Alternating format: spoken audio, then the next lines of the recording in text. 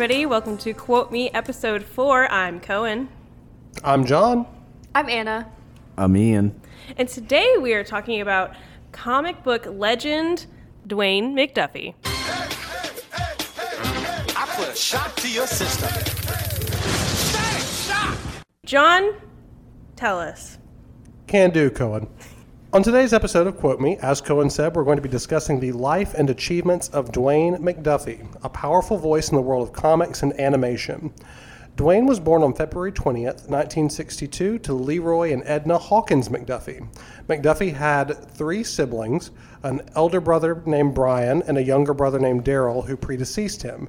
He also has another half-sibling, comedian and actor Keegan-Michael Key, through his father. Dwayne considered himself a proto-nerd and attended Roper, a local school for gifted children. He attended Michigan University at the age of 13. After high school, he returned to Michigan and majored in English and physics. He graduated in 1983 and then, growing disillusioned with his career path and how his scientific work was being used, stepped away from science and drifted for a year. After that directionless year, he enrolled in film school at NYU. In 1984, after enrolling in NYU, Dwayne became friends with Greg Wright, who worked at Marvel. Greg helped Dwayne get an interview with Marvel, which led to his employment with the company and began the writing career that would go on to touch so many people in so many various mediums and forms. Okay, so to start things out with Dwayne's writing career, we're going to talk about the Marvel years. After Greg Wright got Dwayne a job at Marvel, Dwayne was working in the office. He's trying out a lot of pitches, and for some reason there was an editor working with Marvel at the time who just had it out for Dwayne. Anytime Dwayne would submit a pitch, he would shoot it down and it just wouldn't happen. Dwayne was having to go around this guy and work with a lot of other people under the guy's notice to try and get pitches in, and this finally culminated in Dwayne's first major work as a writer, which was the comic series Damage Control. Are you guys all familiar with that one?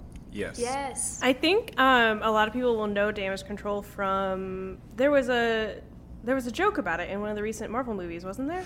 So, really, really cool. Yeah. For those of you keeping score at home, John is a major comic book fan. Animation, the books, the movies, the whole thing. And Damage Control actually was introduced into the Marvel Cinematic Universe in Spider-Man Homecoming. It was set after the Battle of New York and the prologue sequence, which is where the Avengers first formed in the movie continuity. And Damage Control was set up to clean up the messes from the battles between superheroes, supervillains, alien invasions, all that stuff. And that was largely carried over from the comics, which was Dwayne's original premise. He set it up so that he could use it to kind of critique superhero comics. What is the realistic fallout of these mythical, godlike beings clashing in the street? How does that affect everyday folks just trying to commute around New York City? And sorry, I didn't mean to interrupt No, you. Go ahead. This is so important to me because I always get secondhand embarrassment from movies when they destroy everything, and I'm who's gonna pay for that? It's damage control. Damage control. Damage control. Enter damage control. So it happens so much, and especially in Homecoming, you see throughout, he smuggles onto a damage control truck that's going to a depot in Washington, and It's got all these pieces from battles in the other movies. There's a head from an Ultron robot from one of the Avengers movies. They're constantly referencing these different battles. One person had retrofitted gear from Crossbones and Captain America: Civil War. It was a comic book fan's dream, just an Easter egg extravaganza, if you will. nice. That's awesome. Nice.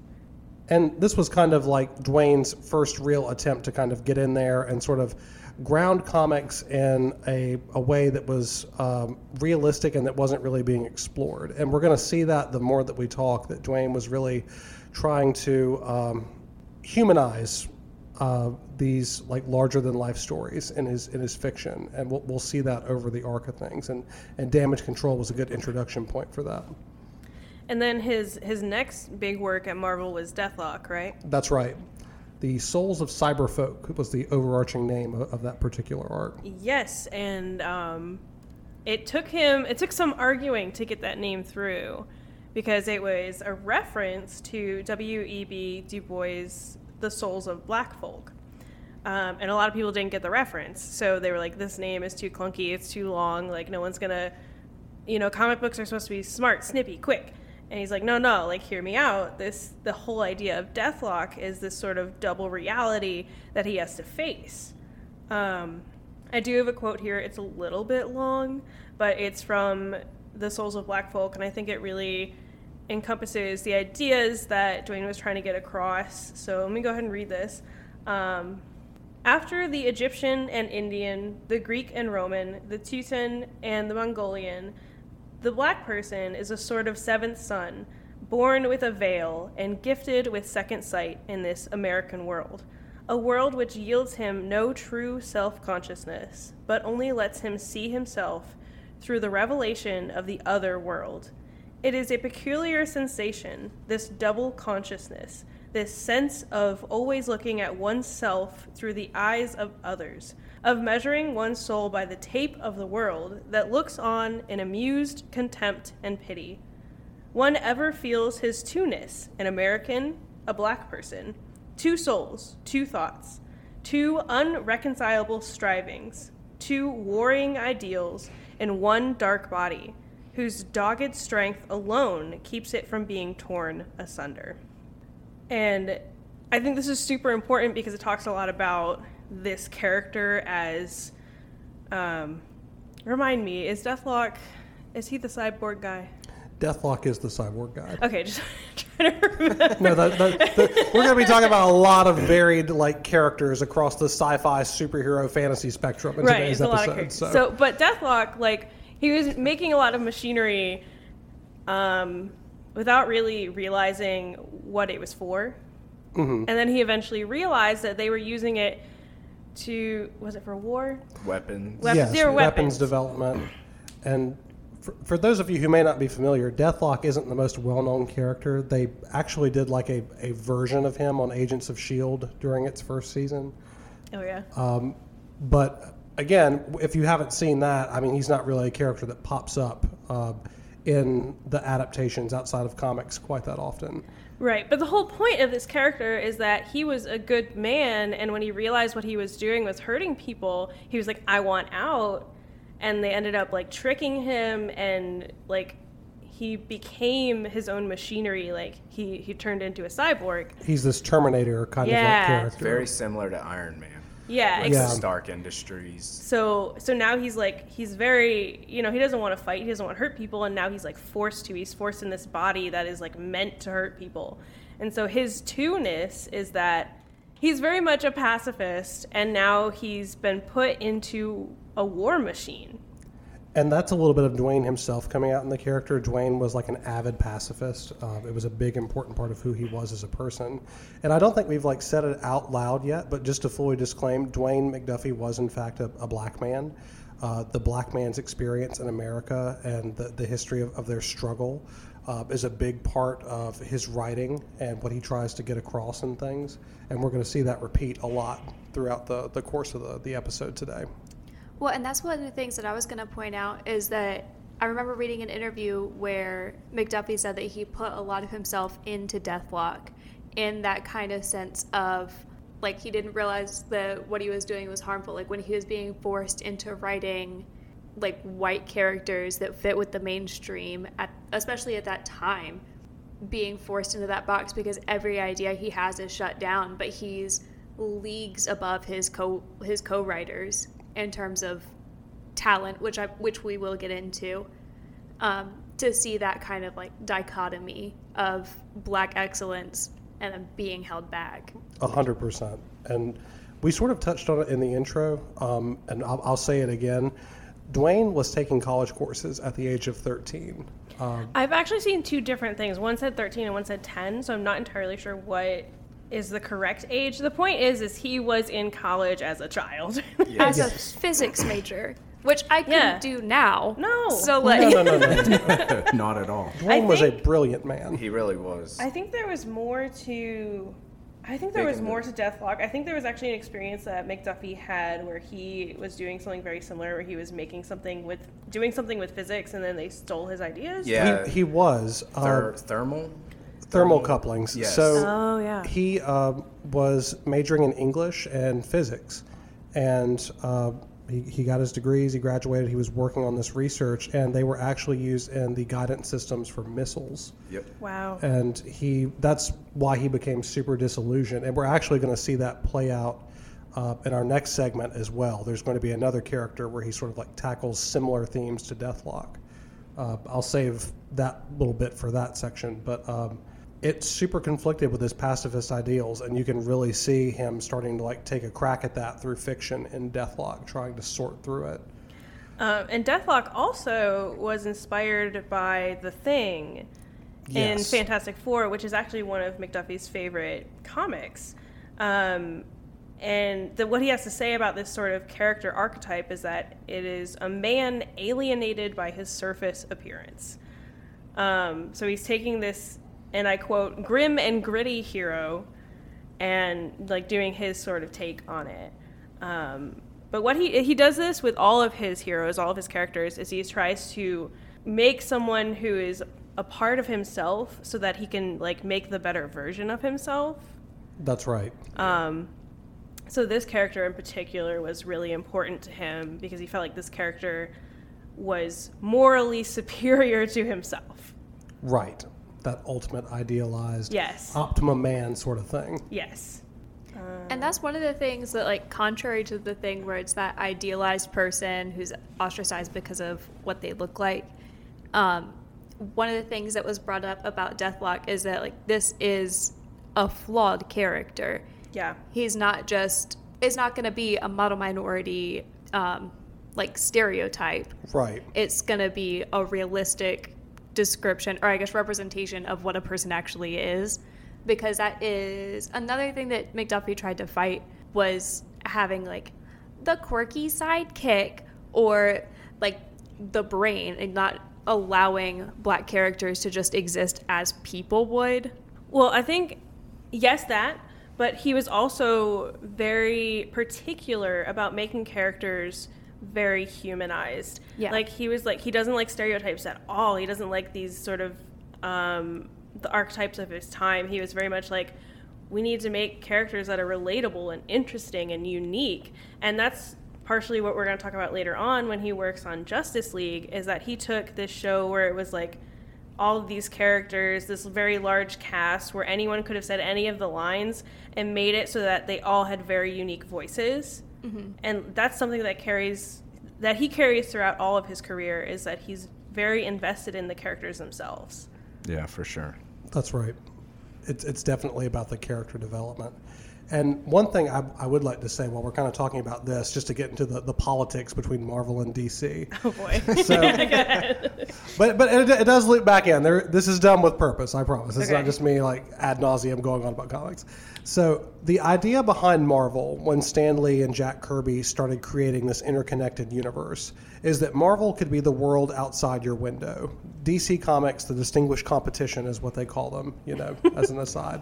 They're sort of like these godlike figures. They're like perfect, or they're like these paragons, like Cohen was saying later on when they were working on Justice League. It's like all the characters could say the same line and it wouldn't sound out of character. It's just powers and costumes because they're all so perfect. Jack and Stan's idea with the Marvel Universe was to like depict these really flawed human beings with superpowers and showing them grappling with it and struggling with it. Yeah. It seems, and based on our research, that Dwayne was a really big Marvel Comics fan. I think he was a big comics fan in general, but he really responded to Don McGregor's Black Panther run. Black Panther was the first black superhero in comics. He was introduced during Fantastic Four when Jack Kirby and Stan Lee first started the book. Dwayne is also a super literary guy, so he's like taking that very literary mind and this interest in comics and taking Deathlock and like making this very Marvel style character who is very, very flawed, very, very troubled, but also like making him a black character, which there was a shortage of in comics. Comics has been a mostly white medium for most of its existence. So here in this very early part of his career, he's starting to try and like address that and to create these interesting characters who are black or BIPOC, but who aren't necessarily like super reflective of all black people, which, as Anna said, is something that he would go on to try and combat his entire career in writing. Yeah, something he said was like, when you have a world full of white characters, then no single character will represent the entirety of white people. But when you have one single or like a handful of BIPOC and black characters, then that character becomes like the voice of the people. Right. Which is how we create these stereotypes, and we create characters that kind of suck. So Yeah. what he really wanted to do was just create a world that was more reflective of our own. And because of this, he was not a fan of Luke Cage because of the stereotypes. And angry. it's original blaxploitation roots. Exactly. Yeah. Later on, once Milestone starts, he actually parodies Luke Cage in an issue of Icon. There's a character called Buck T. Wild, Mercenary Man. Buck T. Wild. If you look at the artwork, it's very clearly a Luke Cage parody. Like, he's got the bright yellow outfit, and it's really something. Dwayne did not care for Luke Cage at all. No. Dwayne did kind of have like a sense of humor that's what was drove a so lot of his funny. progress. Yeah. And I think Ian has a letter One that of he his wrote to Marvel. his most famous examples of him being sassy with his employer. Yeah. So to tee this up for Ian, as we've said before, Dwayne was constantly like butting up against editorial. Once he actually got a voice and was writing, he was actively speaking out about some of the ways that people of color were portrayed in Marvel, and like just trying to dispel some of those stereotypes. And this letter was written to Marvel's editorial board. So this was a satirical pitch for a new ongoing series. It was drafted December 13th, 1989, and he wrote to his executives, in the past year, 25% of all African-American superheroes appearing in the Marvel Universe possess skateboard-based superpowers. In an attempt to remain on the cutting edge of comics, I hereby propose a new series that will fully exploit this exciting new trend. When a group of teenage black men find cosmic-powered skateboards, their lives are forever changed. A team of distinct characters joins together, swearing an oath to use their powers for good. Rocket Racer, a black guy on a skateboard. Night Thrasher, a black guy on a skateboard. Dark Wheelie, a black guy on a skateboard. And their leader, the mysterious black guy on a skateboard, known only as that mysterious black guy on a skateboard. This is a surefire hit as it contains all of these popular elements, circa 1974 clothing and hairstyles, bizarre speech patterns unrecognizable by any member of any culture on the planet, a smart white friend to help them out of the trouble they get into. They're heroes who could be like you, if you were black, I mean. They're on skateboards. They have an attractive white female friend to calm them down when they get too excited. Face it, Pilgrim, this one's got it all. Have I made my point? It is so epic. It's so funny. And he never got fired. Mm-mm. He left of his own accord.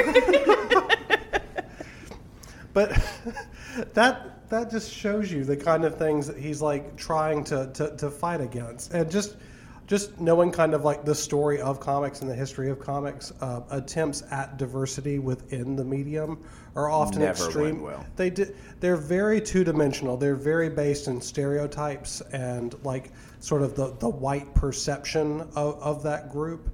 And so many of them have aged extremely poorly. And For sure. There have been attempts in modern comics for people who are part of the same group as these characters to sort of like reclaim them and refurbish them and make them more dimensionalized characters. So Ian, I know you've done some research on kind of like the background of comics, and just to kind of give everybody like a better idea of like just the weight and depiction of the historical depiction of these characters that Dwayne was trying to combat. Would you mind, before we like move into like his further efforts, kind of like going through that timeline and just showing how like diversity in comics was like represented when it first started versus how it was when Dwayne came on the scene? Sure. So first off, I would say that it was pretty non-existent. There wasn't a lot of diversity, and if there were black people in comics, they were a lot of times used for comic relief. So the first black character made his debut in 1934 His name was Lothar. And before him, black people only appeared in comics really in forms of racism. In the 1940s and the 1950s, black comic book characters' roles changed a little bit. They started to transition from comic relief to helpful sidekick. And then in 1947, a gentleman named Orrin C. Evans, who was a news reporter, started the first exclusively black published comic that was written, drawn, and created by African Americans for the black community. It was entitled All Negro Comics, and it only lasted a single issue. It was popular in the black community and brought about characters such as Ace Harlem and Lion Man, among others. And these characters are often considered early black heroes. They didn't fit the tropes that the white writers at the time were writing for black superheroes. These people were intelligent, they knew what they were doing, and although it didn't last long, it did have a huge impact on comics. In 1954, Atlas Comics, which would become Marvel, published Jungle Tales, which included Waku, Prince of Bantu. He was smart, enlightened, an African tribal chief who showed bravery and courage, and was widely seen as the first black mainstream comic star. In 1965, Lobo became the first African American with his own comic book series, even though it only lasted 2 issues. And then the following year, in 1966, Stan Lee created the first black superhero when, in Marvel's Fantastic Four issue number 52, the Black Panther made his first appearance. Only a few years later, in 1969, Stan Lee once again created a black superhero when Samuel Wilson, a.k.a. Falcon, was introduced in Captain America. He was African American and could fly using metal wings and could talk to and control birds. He would go on to become Captain America, which is a huge accomplishment. And during these first early few decades, and actually it continued into the 1990s, all black characters had to deal with racism in the real world. Like John was saying, most publishers either stopped selling these comics or wouldn't put them on their shelves because they were racist to white people. This led to poor sales and only a few issues for most of these early superheroes that should have ran longer. It wasn't until the civil rights movement in the 1960s until comic book publishers recognized that they were ignoring a completely untapped market and they wanted young black kids to read their comics. I want to talk real quick about Black Panther, like we mentioned earlier, because he provided such a defining moment in Duffy's life.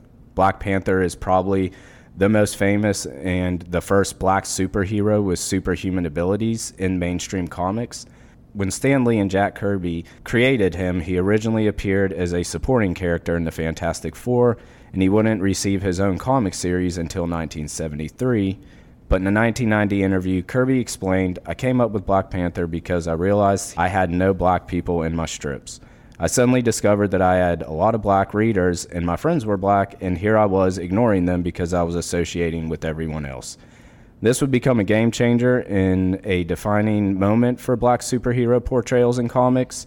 The Black Panther was completely different than the normal stereotypical renderings of black people. Not only was he of African descent, but he was poised, had extreme physical training, and was successful in protecting his people and his kingdom from destruction.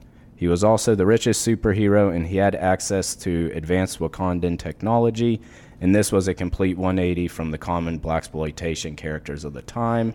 And going on with the Black Panther superhero, I think that's part of the reason he wanted to do more of those individualized black superheroes, and that's why he broke off from Marvel and created Milestone. People do point to him as the man who opened the door for black creators in comics. I mean, because he wasn't the first one. No, there was a few. But he was the one who, really paved the way. And I think it had a lot to do with his humor and the way that he worked. People really respected him. There was a really great documentary that we all watched where everyone only had the nicest things to say about him. They were like, we loved working with him. We were so excited to get in the writing room with him. No one had anything bad to say. No. Even when Dwayne like disagreed with a script or had quibbles with it, he would help them like take it apart and they'd talk through it, and he'd give really good solid notes on everything. Just a stand-up swell guy. I can't remember who it was, but I remember him telling this story where he got on his bike and he rode over to McDuffie's house just to like show him a script he's been For the working Ben 10 on. maybe? I think so. I think it was for the Ben Ben 10. 10. Like, but that's just how much like his community respected him. I can't say that they didn't see him as black, because of course they did, but I think just his respectability and intelligence was what opened the door for not only him but a lot of other creators. For sure. And that's how we get to Milestone Media. Real quick before we transition, last night, I found out something so cool that tied in with this, and I was really excited about it. So, Black Panther, for a huge portion of his publishing history, was written exclusively by white people. The creative teams were typically 100% white. During Don McGregor's Black Panther run, the one that Dwayne cites as being such a major influence on him, the first black member of a Black Panther creative team came on board. His name was, I believe it was Billy Graham. Yes, that is correct. That is correct. Yep. Billy Graham came on board as penciler and did some beautiful artwork for the series. So on the way home last night, I was listening to an audiobook, and it's this guy, he's read the entire catalog of Marvel comics from the first issue of Fantastic Four all the way up to Marvel Legacy in 2017. Just the width and breadth, the thousands and thousands of comics. It's an insane amount of work. He was talking about Black Panther, the section that I was in, and he was talking about how Billy Graham was the first black creative co-creator to be involved with the Black Panther book. It was during Don McGregor's run, which was the one that influenced Dwayne so much. He went on to say that the first black writer to actually extensively write Wakanda was Dwayne when he was writing Deathlock. And I thought that was such a cool thing. And this was before Christopher Priest in the 90s came on and wrote his definitive Black Panther run that sort of crystallized the character as we know him now, that's been so pervasive and prevalent in the Black Panther movie and in the Marvel Cinematic Universe. And I just thought that was such an awesome thing that Dwayne was inspired by it, and then later on got the chance to write it himself as the first black writer. And I just thought that was just super cool. So, as we were saying before, such a big part of Dwayne's life as a writer became trying to break down the idea of characters as a monolith for the race that they came from, that they stand for all members of their race or background. So, to combat that, Dwayne decided if he couldn't get Marvel to do it, if nobody else was going to do it, he would do it himself. And this led to the foundation and creation of Milestone Media. All right, so let's start digging into Milestone. So as we said before, Dwayne decided if nobody else was going to do it, it was up to him to do it. In 1991, he created a business to maintain creative and editorial control of the characters. He created, with Dennis Cowan, Derek T. Dingle, and Michael Davis, Milestone Media. He used the money that he received from Deathlock and a 400-page story Bible that he created with his co-creators to found Milestone Comics. And again, the idea behind all of this was to break the idea of race as a monolith. And the foundation of Milestone was built on 4 different groups of characters. We had Icon and Rocket, Static, Hardware, and the Blood Syndicate. Where would you guys like to start? How do we want to start talking about first? Let's dig into this thing. I want to talk about Static. All right, Static it is. I did try to find and read these comics. We don't have them available at the library right now. And they're not available online, or else I couldn't find them. But I watched Static Shock a lot as a kid, and one of McDuffie's goals is to write characters that they're not the black hero, they're just a hero, just another character. And I think that he did a great job of that, because me as a kid watching Static Shock, I was like, I love this guy. Oh, Static is a wonderful character. Yeah. He's so exuberant, and he enjoys being a superhero. He's not some gritty, tortured character. A lot of times in comics, you've got this stereotype of this dark and terrible thing has happened to me, and now I'm going to fight crime because I'm traumatized. Spider-Man, like very comical. He was based on Spider-Man. Dwayne was like, I want my equivalent of Spider-Man. And actually, Static was originally envisioned as debuting as a Marvel character when Dwayne was working there. That's and right. when Milestone became a thing and they were working on the Story Bible, he imported a lot of these ideas.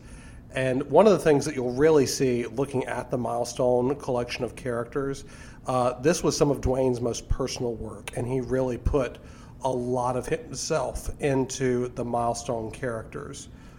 I think he said, I'm trying to find the quote now, but he was saying that like Static Shock was basically him as a kid.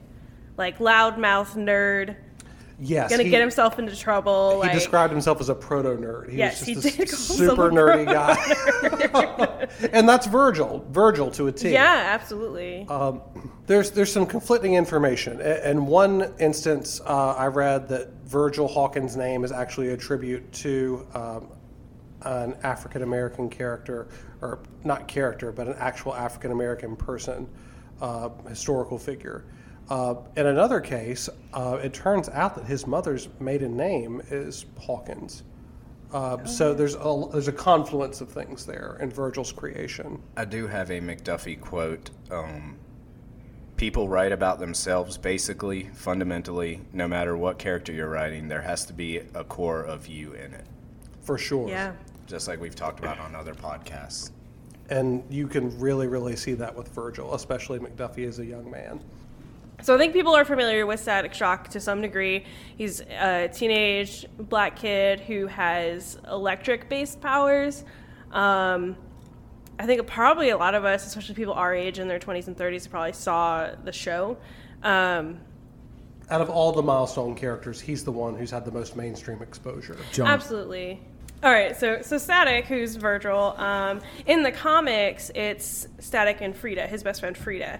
And it talks a lot about the black community and the Jewish community and how those communities were not always on the best of terms. And, well, Frida was Jewish, so a lot of the conversation in the comic was how those relations played out. Right. And at one point, it gets to the point of basically a street war. Like, it becomes very violent. And the point that McDuffie is trying to get across is that this is the real world sometimes. And, like, Frida and Virgil, as these teenagers, are just in the middle of it. And a lot of his characters kind of are in the same boat where they're, like, forced into being superheroes or having powers and suddenly, like, not knowing what to do with that, which is how we get to the rest of the universe. So you have this gang war sort of conflict, and over the course of it, like, you've got all these conflicting factions that are converging on this location, and there's an accident, like all these, is it chemical gas? it is chemical Yes. gas. Chemical gas is released, and everybody who's there is exposed to it, and it all like affects their DNA differently. So everybody like has like a unique mutation that arises because of this, and they're all referred to as Bang Babies after that. The event itself is called the Big Bang, and all of the recipients of powers, people who were affected by it, are called the Bang Babies. Whether you're hero or villain. Right. Yes. And that's kind of like the unifying element of the Dakotaverse for the most part. where That's right. the They're all in powers come Dakota. from. Right. The city of Dakota, not the state. Right. Dakota City. Yeah. And so, like, all these other characters have stemmed from this event. So Icon is a very conservative gentleman who, I believe he was in politics. Right. That's right. Icon is this super powerful alien who came to Earth like Superman did in the comics. He's actually been on Earth a lot longer. Since the Civil War. Yes. That's right. And he keeps pretending to be his own, like, son or grandson. Frederick Right. William Freeman was, I think, believe- Augustus Freeman. Augustus Freeman. Let's all say names until we get there. Might as well. He experienced the width and breadth of black history in America himself from the time that he landed to the present. And unlike Dwayne himself, Icon is a strong black conservative figure. And he doesn't want anyone to know about his powers, so he doesn't use them until one day a bunch of teenagers are like, we're going to break into the big fancy house.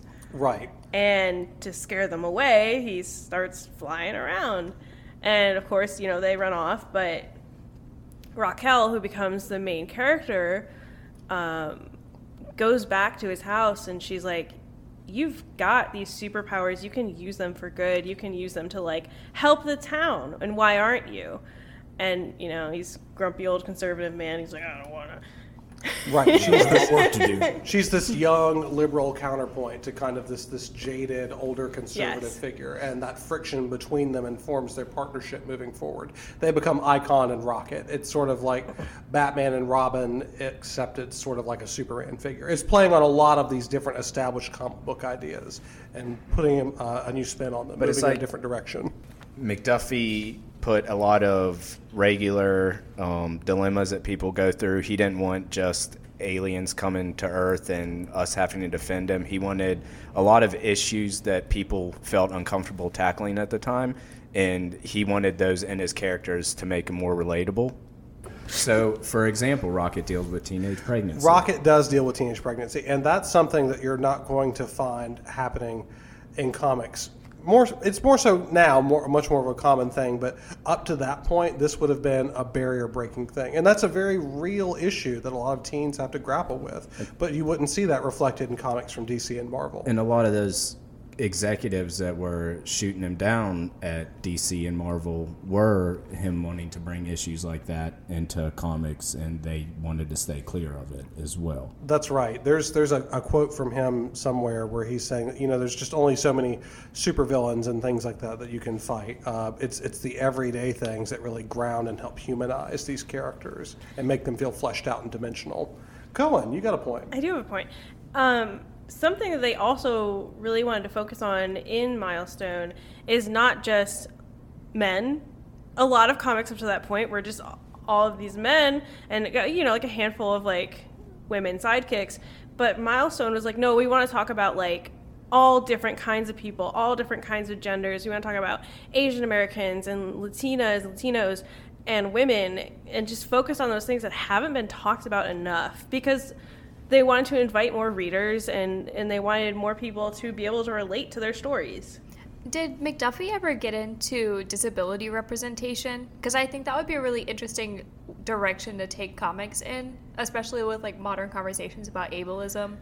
I think Deathlock was a little bit of that, just because he was trapped in a cyborg body, but Right. It wasn't explicit, I would say.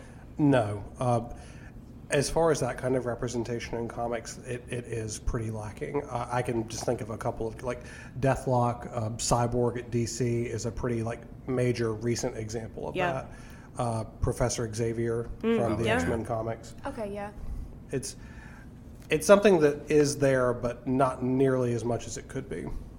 And I feel like that'd be such a, not necessarily an easy thing to do, at least not an easy thing to do well, but I think it would be so valuable to the comic book community. For sure. Yeah, that's right up McDuffie's road.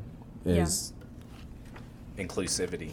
It would have been great to hear his take on that. I think if he had lived a little bit longer, I hate saying that, but if he had lived into the later 2000s, he probably would have taken up a challenge like I could that. have seen that.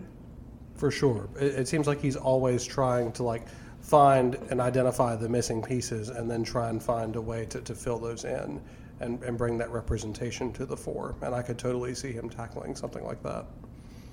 Blood Syndicate, that was pretty big on bringing in different ethnicities, correct? I didn't get that far into the Blood Syndicate in my research. So Blood Syndicate is something really different than other properties that you've seen in comics.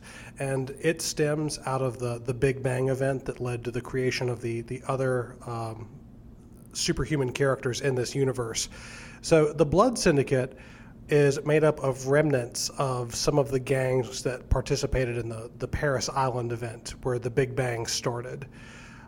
These characters were each part of individual gangs. They survive, they have the powers, and then over the course of it, they combined together and formed this team that was working to protect Paris Island from other characters. And their name, the Blood Syndicate, is actually a composite of the names of the different gangs that comprised them originally. Does that make sense?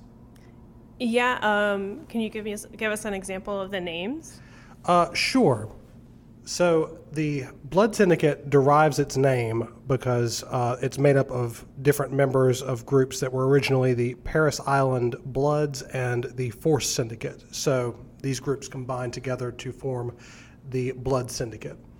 And that's kind of the origin of that. And they're working together as a gang to protect Paris Island. Gotcha. The other big character that came out of Milestone was Hardware, which for McDuffie was a representation of his self-doubt. Hardware was not a stereotype, but he was leaning more towards the angry black character because it was a conversation with the fear that McDuffie had in himself. McDuffie was a big man. He was very tall. He had a very intimidating demeanor about him.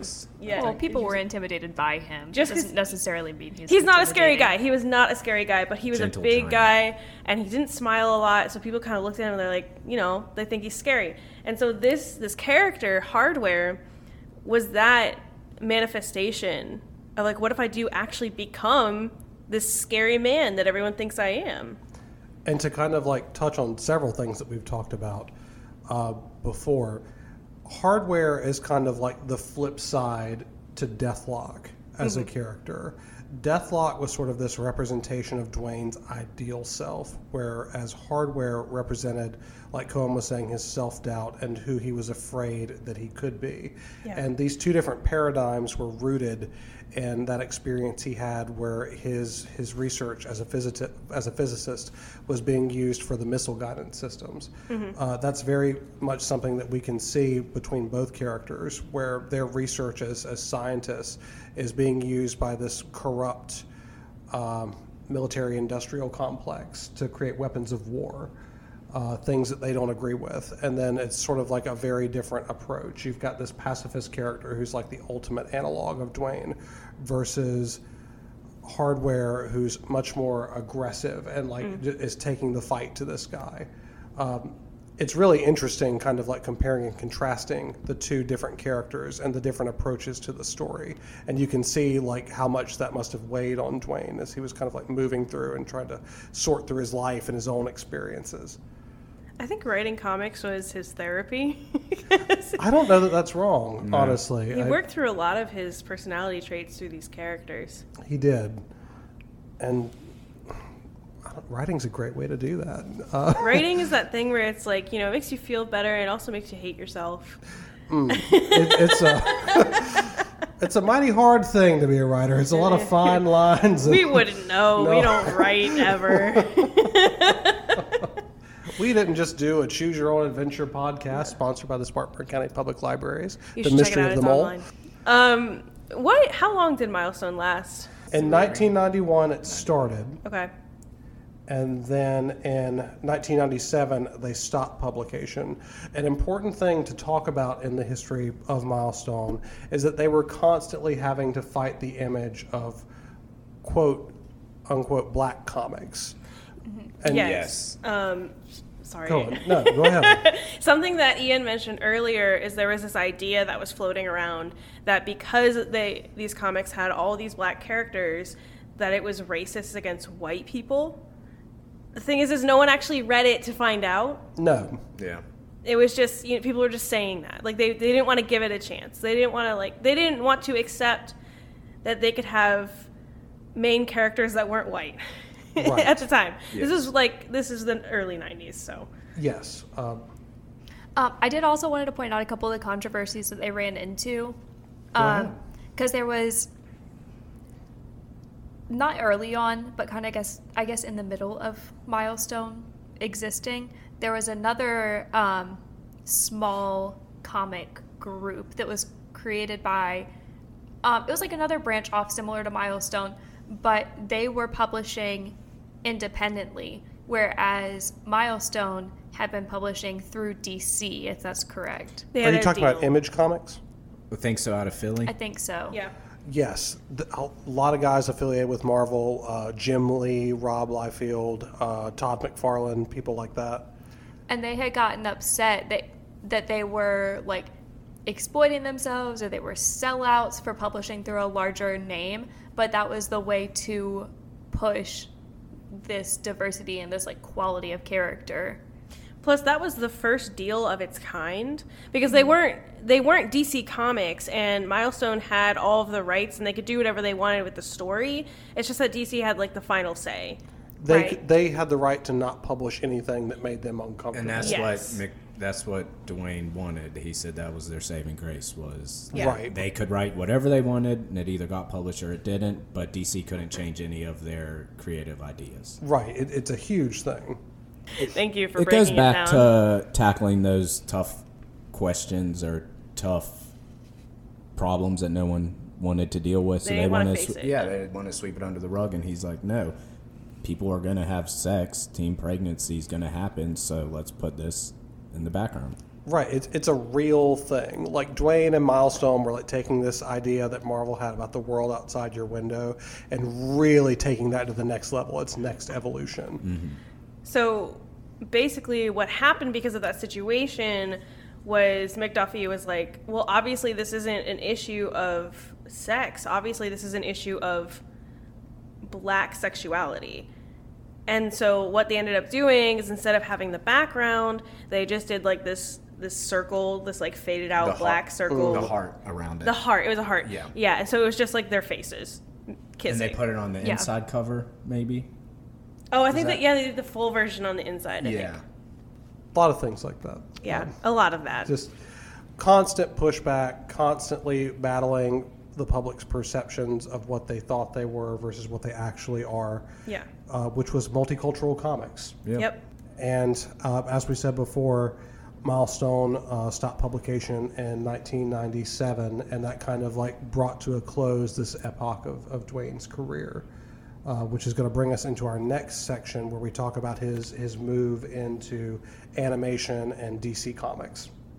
So after a series of false starts in the early 2000s, Static was adapted into an animation as Static Shock by Batman the Animated Series producer Alan Burnett. Story editor Stan Berkowitz offered McDuffie a writing job on the show at Alan Burnett's insistence. Like the comics, the show would often eschew traditional superhero action to try and teach a lesson. It would focus on difficult topics directly. So it was a very strong representation of Dwayne's Milestone work. It was a solid continuation of that. Bringing Dwayne onto the writing team was like a really great choice. He wrote a fair number of episodes across the bulk of the series. There was even one episode, an award-winning episode about gun violence. I believe that episode was just called Jimmy. I think you're right. And it has one of the main characters, Virgil's best friend Richie, getting shot, actually shot in the episode, and like really tackling the fallout of that. That's not like you see on TV. And Richie's recovering from that for a while after that. Like it's treated with gravity and seriousness. And that kind of became a hallmark for the show. Cohen, you've got a point. I do have a point.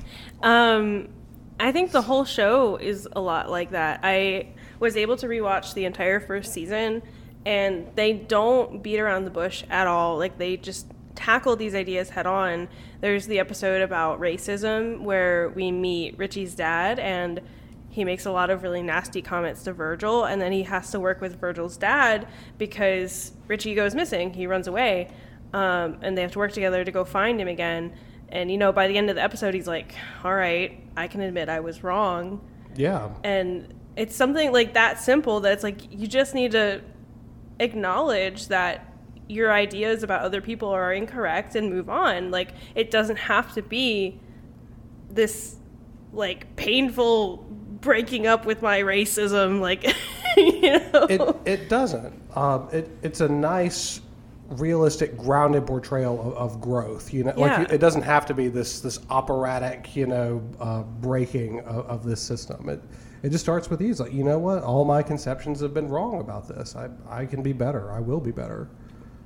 Yeah, I think that's definitely the strength of the show, is showing the reality and humanizing all of these characters and these problems, because the problems that the characters have are our problems too. I also want to mention like some of the changes they decided to make for TV. I think I talked a little bit about this earlier. Yeah. In the comic, it was originally Frida and Virgil, and then in the show, because they wanted to appeal more to like the young male audience, Right. they changed it to Richie and Virgil. And I mean, that didn't change a lot of things, because they still were able to talk about like race relations. It wasn't as dramatic or violent as the comic got to in points, but it was still able to like tackle a lot of the same issues. One of the things they decided to change that was really big was in the show, Virgil's mom has passed away. Yes. Yes, that's correct. I don't remember their exact reasoning, but they do also talk about that a lot. Right. And they talk about like the struggle with grief and how everyone processes grief and loss differently. I can't remember which season it happens in, but they do have like a whole episode like dedicated to the loss of the Season mom. 1, episode 13. Thank you, Cohen. That would be the one. And I remember watching that as a kid, and it just being this really poignant like character study, and how the loss of this person has just affected this family, and how they all struggle with it in different ways. And it's also, that episode is awesome because Virgil is still learning from his mom just by like watching home videos. Like, because the whole point of that episode was that they had a friend in class who was also a Bang baby but didn't know, and so when he was getting really upset, he was basically turning into this like Hulk character and destroying things, and none of Virgil's powers were working on him, and he eventually realized at the end of the episode that he had to like tire him out after watching a home video of his mom waiting for him as a kid to tire himself out from his tantrum. That's something that Dwayne realized over the course of his career in kids animation. It's like, you can make this super long, preachy thing, you know, where it's like, this is a lesson and it's a good thing and you need to do it. But kids don't respond to that. They don't like internalize things that way. If you can like find a way to like incorporate that into the story, where you've got these characters that care about having fun, it's like an adventure, and it's sort of like a subtle thing. Yeah. That's the way to go. That's how you have messaging. Sorry. To your point, Cohen. One other thing I really enjoyed about this rewatch was the relationship with kids and parents. Because Virgil is able to recognize and see that he's really lucky that he has a really good relationship with his dad, even though sometimes there's miscommunications and sometimes his dad gets mad, or like he feels like he doesn't have enough trust from his dad. And that's something they acknowledge and tackle a lot. And then they also talk about some of the relationships with the other kids and their parents. Like Richie gets really upset with his dad when he shows his racism. And there's another character who's the son of the mayor, I want to say, the really rich evil dude. Yeah, in episode Junior,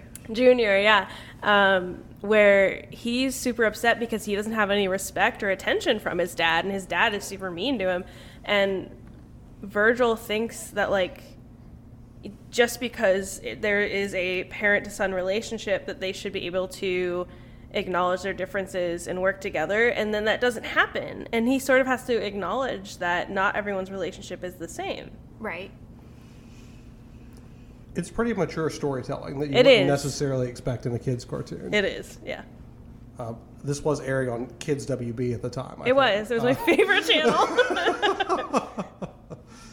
So, I mean, it's really just a testament to Dwayne's storytelling capability that he was Yeah. able to, like, sneak in these, like, complex ideas and thoughts into, like, kids programming and just, like, help shape young minds and move them in these positive directions. Mm-hmm. So, while Dwayne was working on this, eventually we had creative interference again, and Static was ultimately ended after a fourth season. Yes. Around this time, Dwayne was also getting work on other shows. He was working on What's New Scooby-Doo and Teen Titans at the time. He worked on some episodes for that. And around this time, they were working on an animated adaptation of the Justice League series. It was a continuation of earlier DC animated universe shows like the Batman animated series and the Superman animated series. And they were working on an episode called The Brave and the Bold. It was a crossover episode, and Rich Fogel and Paul Dini were the writers, and both of them were unable to kind of complete the script for the episodes. They brought in Dwayne to kind of work on it, and I believe the story, might be a little bit apocryphal, but I think Alan Berkowitz might have suggested Dwayne for this based off the experience of working on Static. I believe you're right. I believe that is something that happened. His name out there. Yeah, because Dwayne was in Florida at the time. Like, he was nowhere near them, and like they reached out, and he worked on this, and this led to working on another set of episodes and another set of episodes until we get to the point where in Justice League Unlimited, he is promoted to producer, and he's like got control of the writer's room, and they're working on these super serialized scripts. Yeah. Yes, Ian. So I was just going to add that McDuffie would later say that, quote, going from working on characters that I'd helped create to working on cultural institutions like Superman and Batman had been one of the biggest thrills of my professional life, end quote. And he pushed hard to make sure that the League was seen as individual characters, like you had said earlier. You could put a line in any of them, and you couldn't tell a difference. So I thought that was cool, seeing how he brought the individualism to Justice League, and the success he had with creating backstories for those characters helped land him the job with Justice League Unlimited.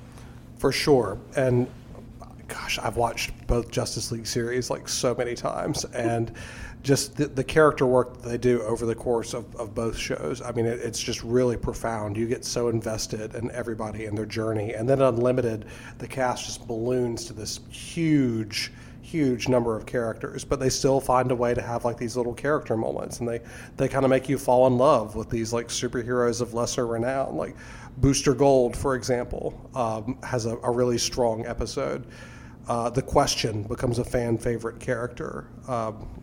And I'd read that them being 30-minute episodes helped build the characters. You couldn't mess around with any of the unwanted stuff. You could get just down and dirty into the character. And that's right. So Ian, to what you were saying, that's true. Between the two Justice League series, the first set was kind of characterized by having these multi-part sagas, 2- and 3-part stories, whereas Justice League Unlimited became much more individualized while telling a long-form story arc in the background. So you'd have like these one-off stories, like the greatest story never told with Booster Gold.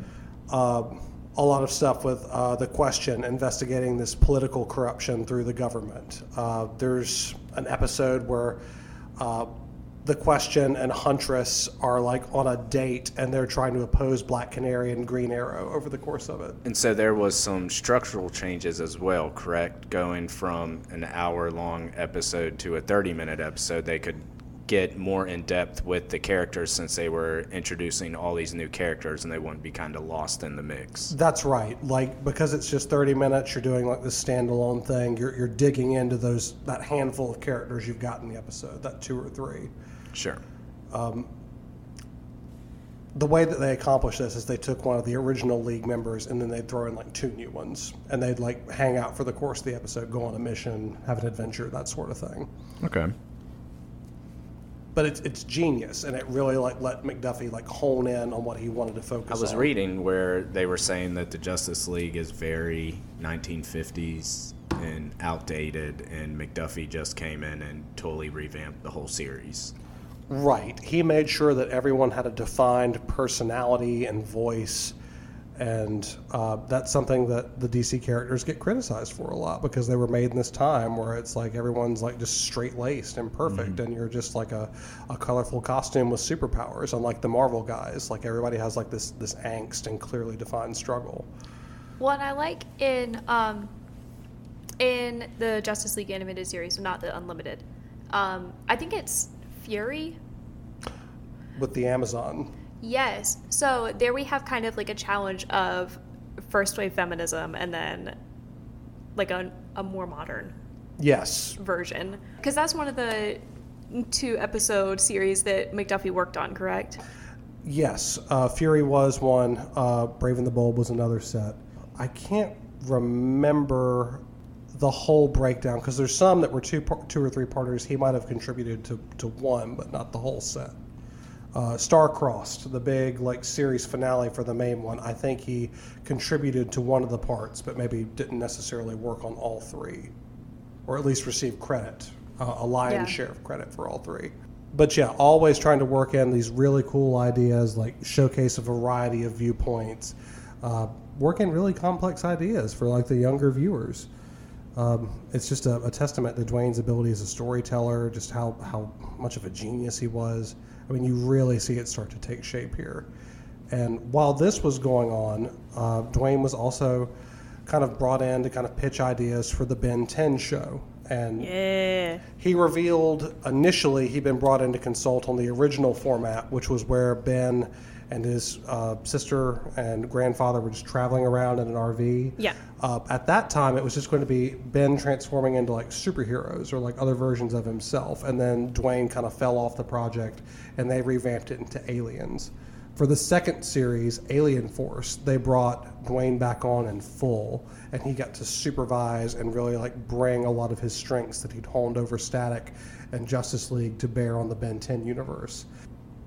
So after the success of season 3 of Ben 10 Alien Force, Yes. Alien Force is 2 and Omniverse is 3, isn't that right? So the way they break it up is they're saying series, classic Ben. So like the there's first was like Ben 10. Yeah. And that was like the first series. Now there might have been like a couple of seasons of that series. Yes. Then Alien Force would have been season 3, but was series 2. Got Okay. it. Okay, so the next, okay. So with Ben 10 Alien Force, McDuffie really went ahead and made the show stronger, like you were saying, with the DC style animation and all that good stuff. But what unfortunately was working against him was the fact that the original Ben 10 show was created for younger kids, and it was created solely to sell toys.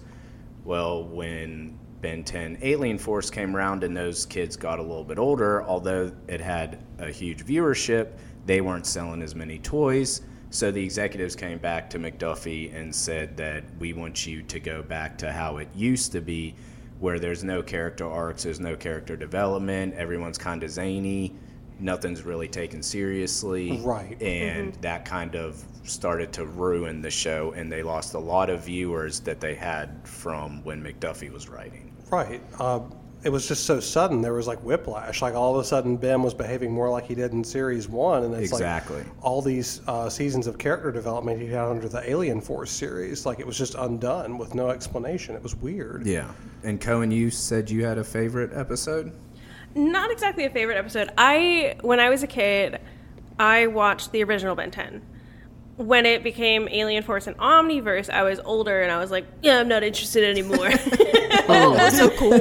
Cohen's so too cool. cool for and Ben edgy, 10. But there is an episode that I was researching for this podcast where McDuffie wanted to talk about how he was upset about Guantanamo Bay and how this prison basically was happening right under our noses, and people were not getting the treatment they deserved. They were being charged for like nothing. I mean, there was a lot of things wrong. No trial, just No held trial. without sentence. Yes, that's what I'm trying to say. Thank you. And so he writes an episode with Area 51 that is meant to represent Guantanamo Bay, and there's an alien there who like has a family and has a history and shouldn't be there, or like He'd been there for 50 years, I think. 50 years, and eventually like breaks out and attacks the warden, and he like begs Ben to kill him. Like, it's a really dark episode for a children's show. Of course Ben doesn't, but it just sort of brings to light the horrors of reality and how we can kind of take those horrors and we see them as surreal. We see them as something like an alien in a jail, when in reality, it's much closer to home. That's right. Yeah. It was a pretty powerful episode. Yeah, just masterclass storytelling from McDuffie, as usual. For sure. He's firing on all cylinders. He's really getting to do what he wants to do. That's the kind of powerhouse storytelling you can expect from him. Just speaks volumes to Dwayne. So to kind of wrap up Dwayne's time in animation, which unfortunately also kind of dovetails with the last days of Dwayne's life, we have to talk about Dwayne's work in the DC animated original movies sector of Warner Brothers Entertainment. So while he was working on Ben 10, McDuffie would also be contracted to write scripts for DC's line of original animated movies. These were standalone, non-continuity features. They'd run for an hour and 10 minutes, hour and 15. He wrote several, Justice League Crisis on Two Earths, Justice League Doom. The most important one and the last one that he would write would be the animated adaptation of the comic book All-Star Superman.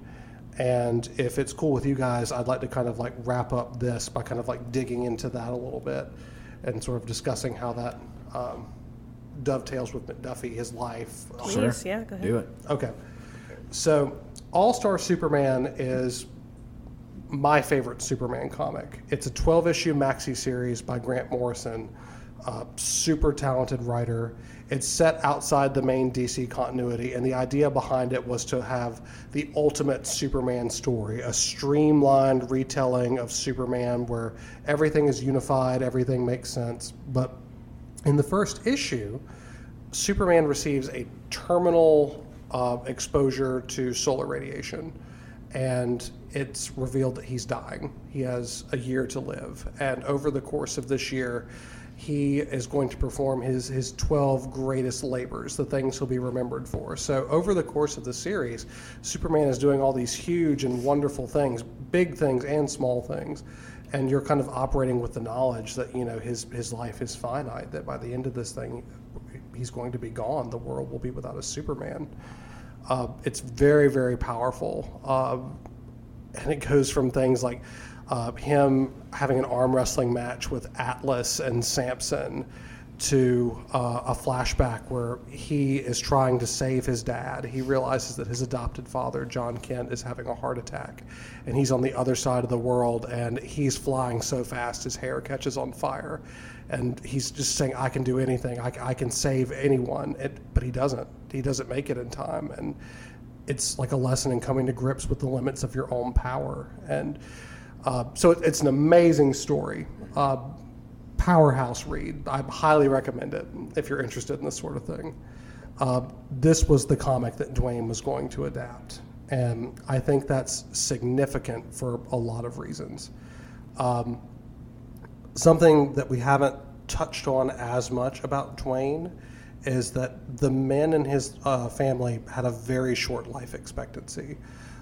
His father passed away at 48. His older brother passed away before him, and he was predeceased by his younger brother Daryl the same year that he passed away. So his whole life, Dwayne was kind of operating with this idea that his time on Earth was limited, even more so than for regular people. This impending mortality kind of colored everything. Some of his friends said that Dwayne had insomnia. He wouldn't sleep. He'd always be up working. When he married his wife, Charlotte, the love of his life, that's when people say that he started to smile in pictures. If you look at the before and after, it's a noticeable transition. And Dwayne died 4 days after the All-Star Superman premiere. And I wonder, was in taking this on, was it sort of like a cathartic thing for him? Him as this figure who's doing these impossible things, taking on these monumental tasks for the world to try and make things better for everybody, all the while knowing that his time is so short. she said that, it was so hard to watch it with him, and now that he's gone, she just can't bring herself to do it. And there's a scene in the movie that isn't in the comic that Dwayne wrote, and she says it's super impactful, and it's a scene between Superman and Martha. They're visiting his dad's grave. Martha is his adopted mother, and they're just kind of talking about the loss and how he taught Clark to be the person the world would need him to be or to be the man he would need to be when he was gone, so that he could function after Jonathan passed. And I just wonder too about his dad, because his dad passed early, and there was nothing to there's just so many parallels, and I just feel like this is probably just such a huge thing for him, and you wouldn't know it unless you had this deep dive into Dwayne and his personal life. It's just super impactful for me, just super moving. Sorry to bring the mood. I mean, unfortunately, he passed away at 49. Right? Yeah. He was just 1 year older than his dad. It was like in the 2010s, wasn't it? It was 2011, yeah. 2011, yeah. Yeah. And it seemed like he was at the height of his powers. I know. What more could he have done if he'd had more time? Imagine the world if he'd lived another year, even. Yes, for sure. But to transition and put things on a better note, Dwayne did leave a lasting and powerful legacy, and I think that's something that we were going to talk about to kind of like bring us out of this dark Let's lighten the mood. Yeah, let's talk about some hope. Yes, absolutely. Now, obviously, a lot of people have been inspired by Dwayne McDuffie and his work, but one person I really want to highlight is Kwanzaa Osajifo, which I hope I'm saying his name right. I did look at his Twitter. You've made a fair attempt. I did. I tried to watch like video interviews, and the one guy that said his name just said it so fast that he was like obviously trying not to mispronounce it too. Right. But anyway, he's the author of the comic Black, which is about how a small percentage of the Black community have superpowers. And the way that the FBI and the police have hidden this fact is through racism. Right. So basically they like hid these facts of the superpowers behind like all these racist ideals that we sort of have today. Gotcha. Okay. And I was able to read the first comic of it. It's really interesting. And it breaks down these three different political groups. One, there's like the main people, the FBI, who's trying to hide it. And they will pretty much kill anyone who gets in their way. And I mean anyone. They like butchered a bunch of white dudes. Oh, wow. Okay. So pretty rough stuff. Then there's this underground group of the people with superpowers who are trying to keep a secret to protect the rest of the world. Right. Because obviously the Black people without powers can't protect themselves. Right. And if the world finds out, they'll be like a craze and they're going to attack people at random. Or that's what they think. Right. And then there's another group of people, of the superpowered people, who want to be free. They want to be open with their superpowers. They want everyone to know. They don't care about like the anarchy that's going to ensue. And so the conflict is between these three groups, and like how do you deal with this situation? Right. And so Kwanzaa, in an interview about Dwayne McDuffie, he talks about meeting him and interviewing with him, and it's a really interesting interview because he talks about how he wanted to work at Milestone, how he was like, this is where I have to be. Right. I mean, his work seems like it'd be a natural fit for what they were working on. Yeah, obviously. He didn't get the job at the time, but he talks about how McDuffie was just so eager to like donate his time to people. Like they sat down and just talked about how the whole field works. He was just giving him advice. He was explaining like how to get an internship and how he should go finish his degree first. He just gave all of this time to this stranger, basically. Wow. It just shows like how compassionate and kind McDuffie really was. For sure. Just a giving person with a very generous spirit. And obviously it led to great things because that moment and Milestone inspired Osajifo to write comics and to get into the field. And John, you mentioned that there's some stuff coming out now in some movies and shows. Sure. So Dwayne's work really does continue on. Milestone is a huge part of DC Comics. Like, their characters have been integrated into the main DC universe over the years. They've popped up in animated adaptations of the DC universe, like Young Justice. Icon and Rocket have both appeared in that. Icon and as a member of the Justice League. Rocket is a member of the team with the other young DC characters. Static has also made appearances in later seasons. They're currently working on a live-action Static movie for HBO Max, which is super cool. I'm so excited. So that work definitely continues on. Damage Control, as we said earlier, is a big part of the latest trilogy of Spider-Man movies. In the comics, and I think even like one Spider-Man animated series where Damage Control appeared, there was a character named Mac who was like the main foreman in tribute to Dwayne. There's a brand new DC superhero character just from the last couple of years who's going to be headlining her own show on the CW named Naomi, and her last name is McDuffie, and a tribute to Dwayne. So just his impact is still reverberating through the field and all the mediums that build off of it. It's just an awesome and powerful thing.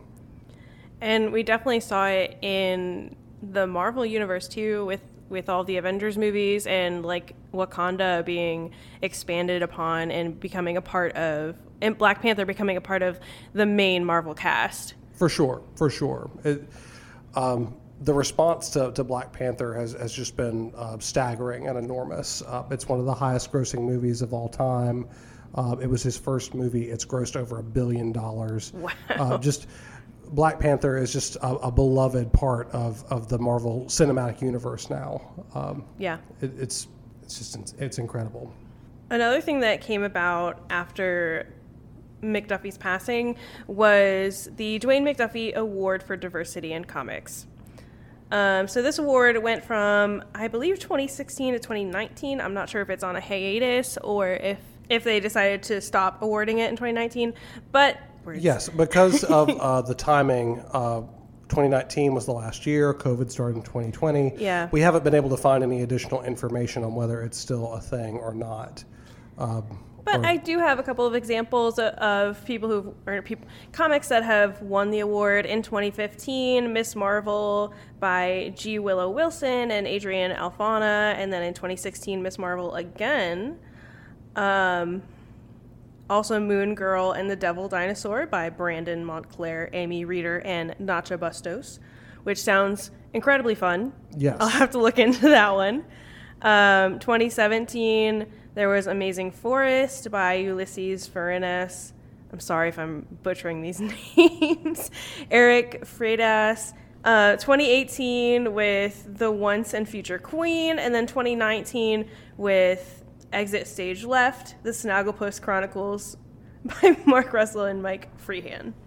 And there's a lot of other ones, but those are just the ones that stood out to me. So yeah, Dwayne was the kind of power and creative force that we're going to be feeling his impact for a long time to come, in big ways and small ways. I would absolutely agree. Before we end, I do want to go back to a little bit of McDuffie's life. Yes. Because he seemed like he was probably a really fun guy. For sure. And he mentioned that his dream job was writing rom-coms. Yeah. I just wish that we had gotten that part of his life. He talks a lot about his experience learning how to write screenplays and writing for animation. And what he did is he taught himself by transcribing Woody Allen's stand-up. This is before all the bad stuff with Woody Allen. Right, but right. He just taught himself by writing down what people already had made and learning from that experience.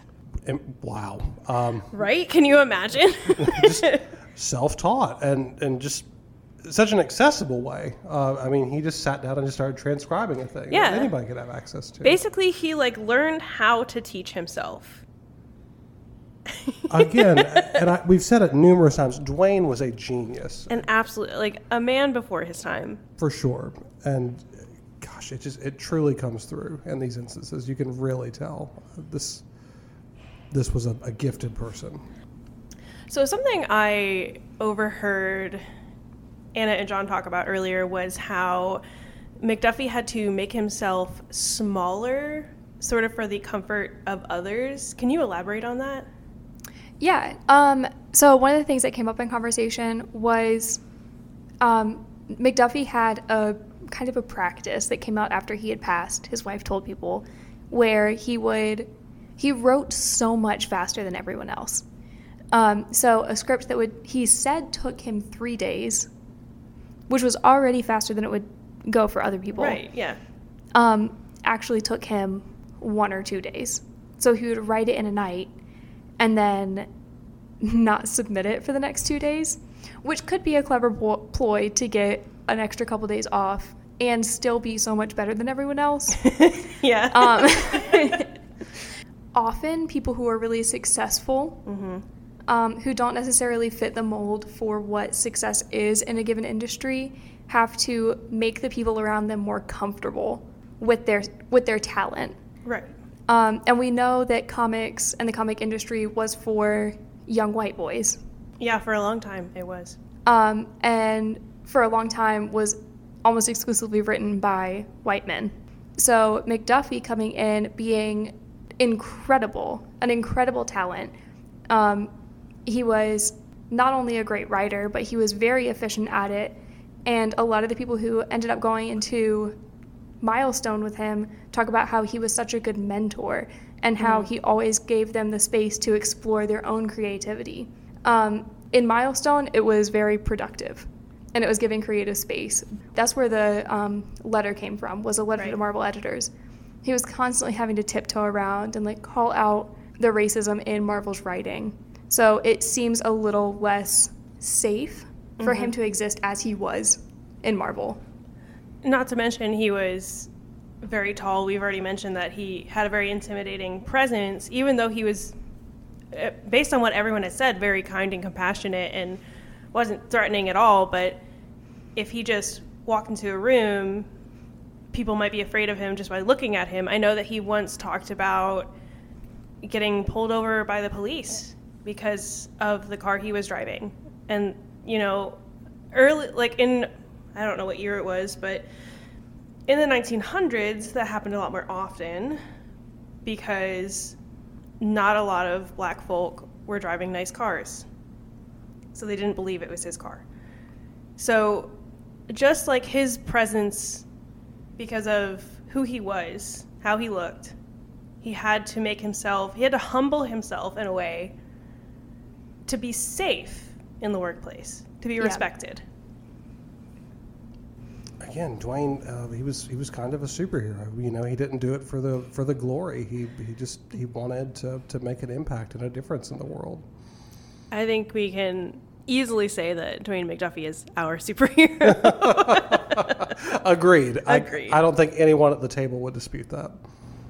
So to bring things to a close, I want to introduce our quote for today, our closing quote. This one comes from Dwayne's father, actually, and it's a very important quote to Dwayne. It's something that he actually put into his Deathlock series, and it's kind of like a guiding principle for Dwayne, or was throughout his whole life. And the quote is, "You've got to do what's right, not what's easiest." I love it. I love it. It's simple, but it's very it's simple, powerful. but you're right. Yeah. You're right. It's the kind of code a superhero would have. And It what was feels Dwayne very- McDuffie if not a superhero? Very Uncle Ben. It Very does. Uncle Oh man. Yes. And for it's sure. it also invites anyone to be a superhero. It does. Yeah, which I think was their point in making Milestone Media, was that anyone can be a superhero, based on making the right choices. Yeah, it's not easy. With that, we're going to close episode 4. So thank you for listening. That's right. Thanks everybody. Thank you. Thanks. Bye. Bye.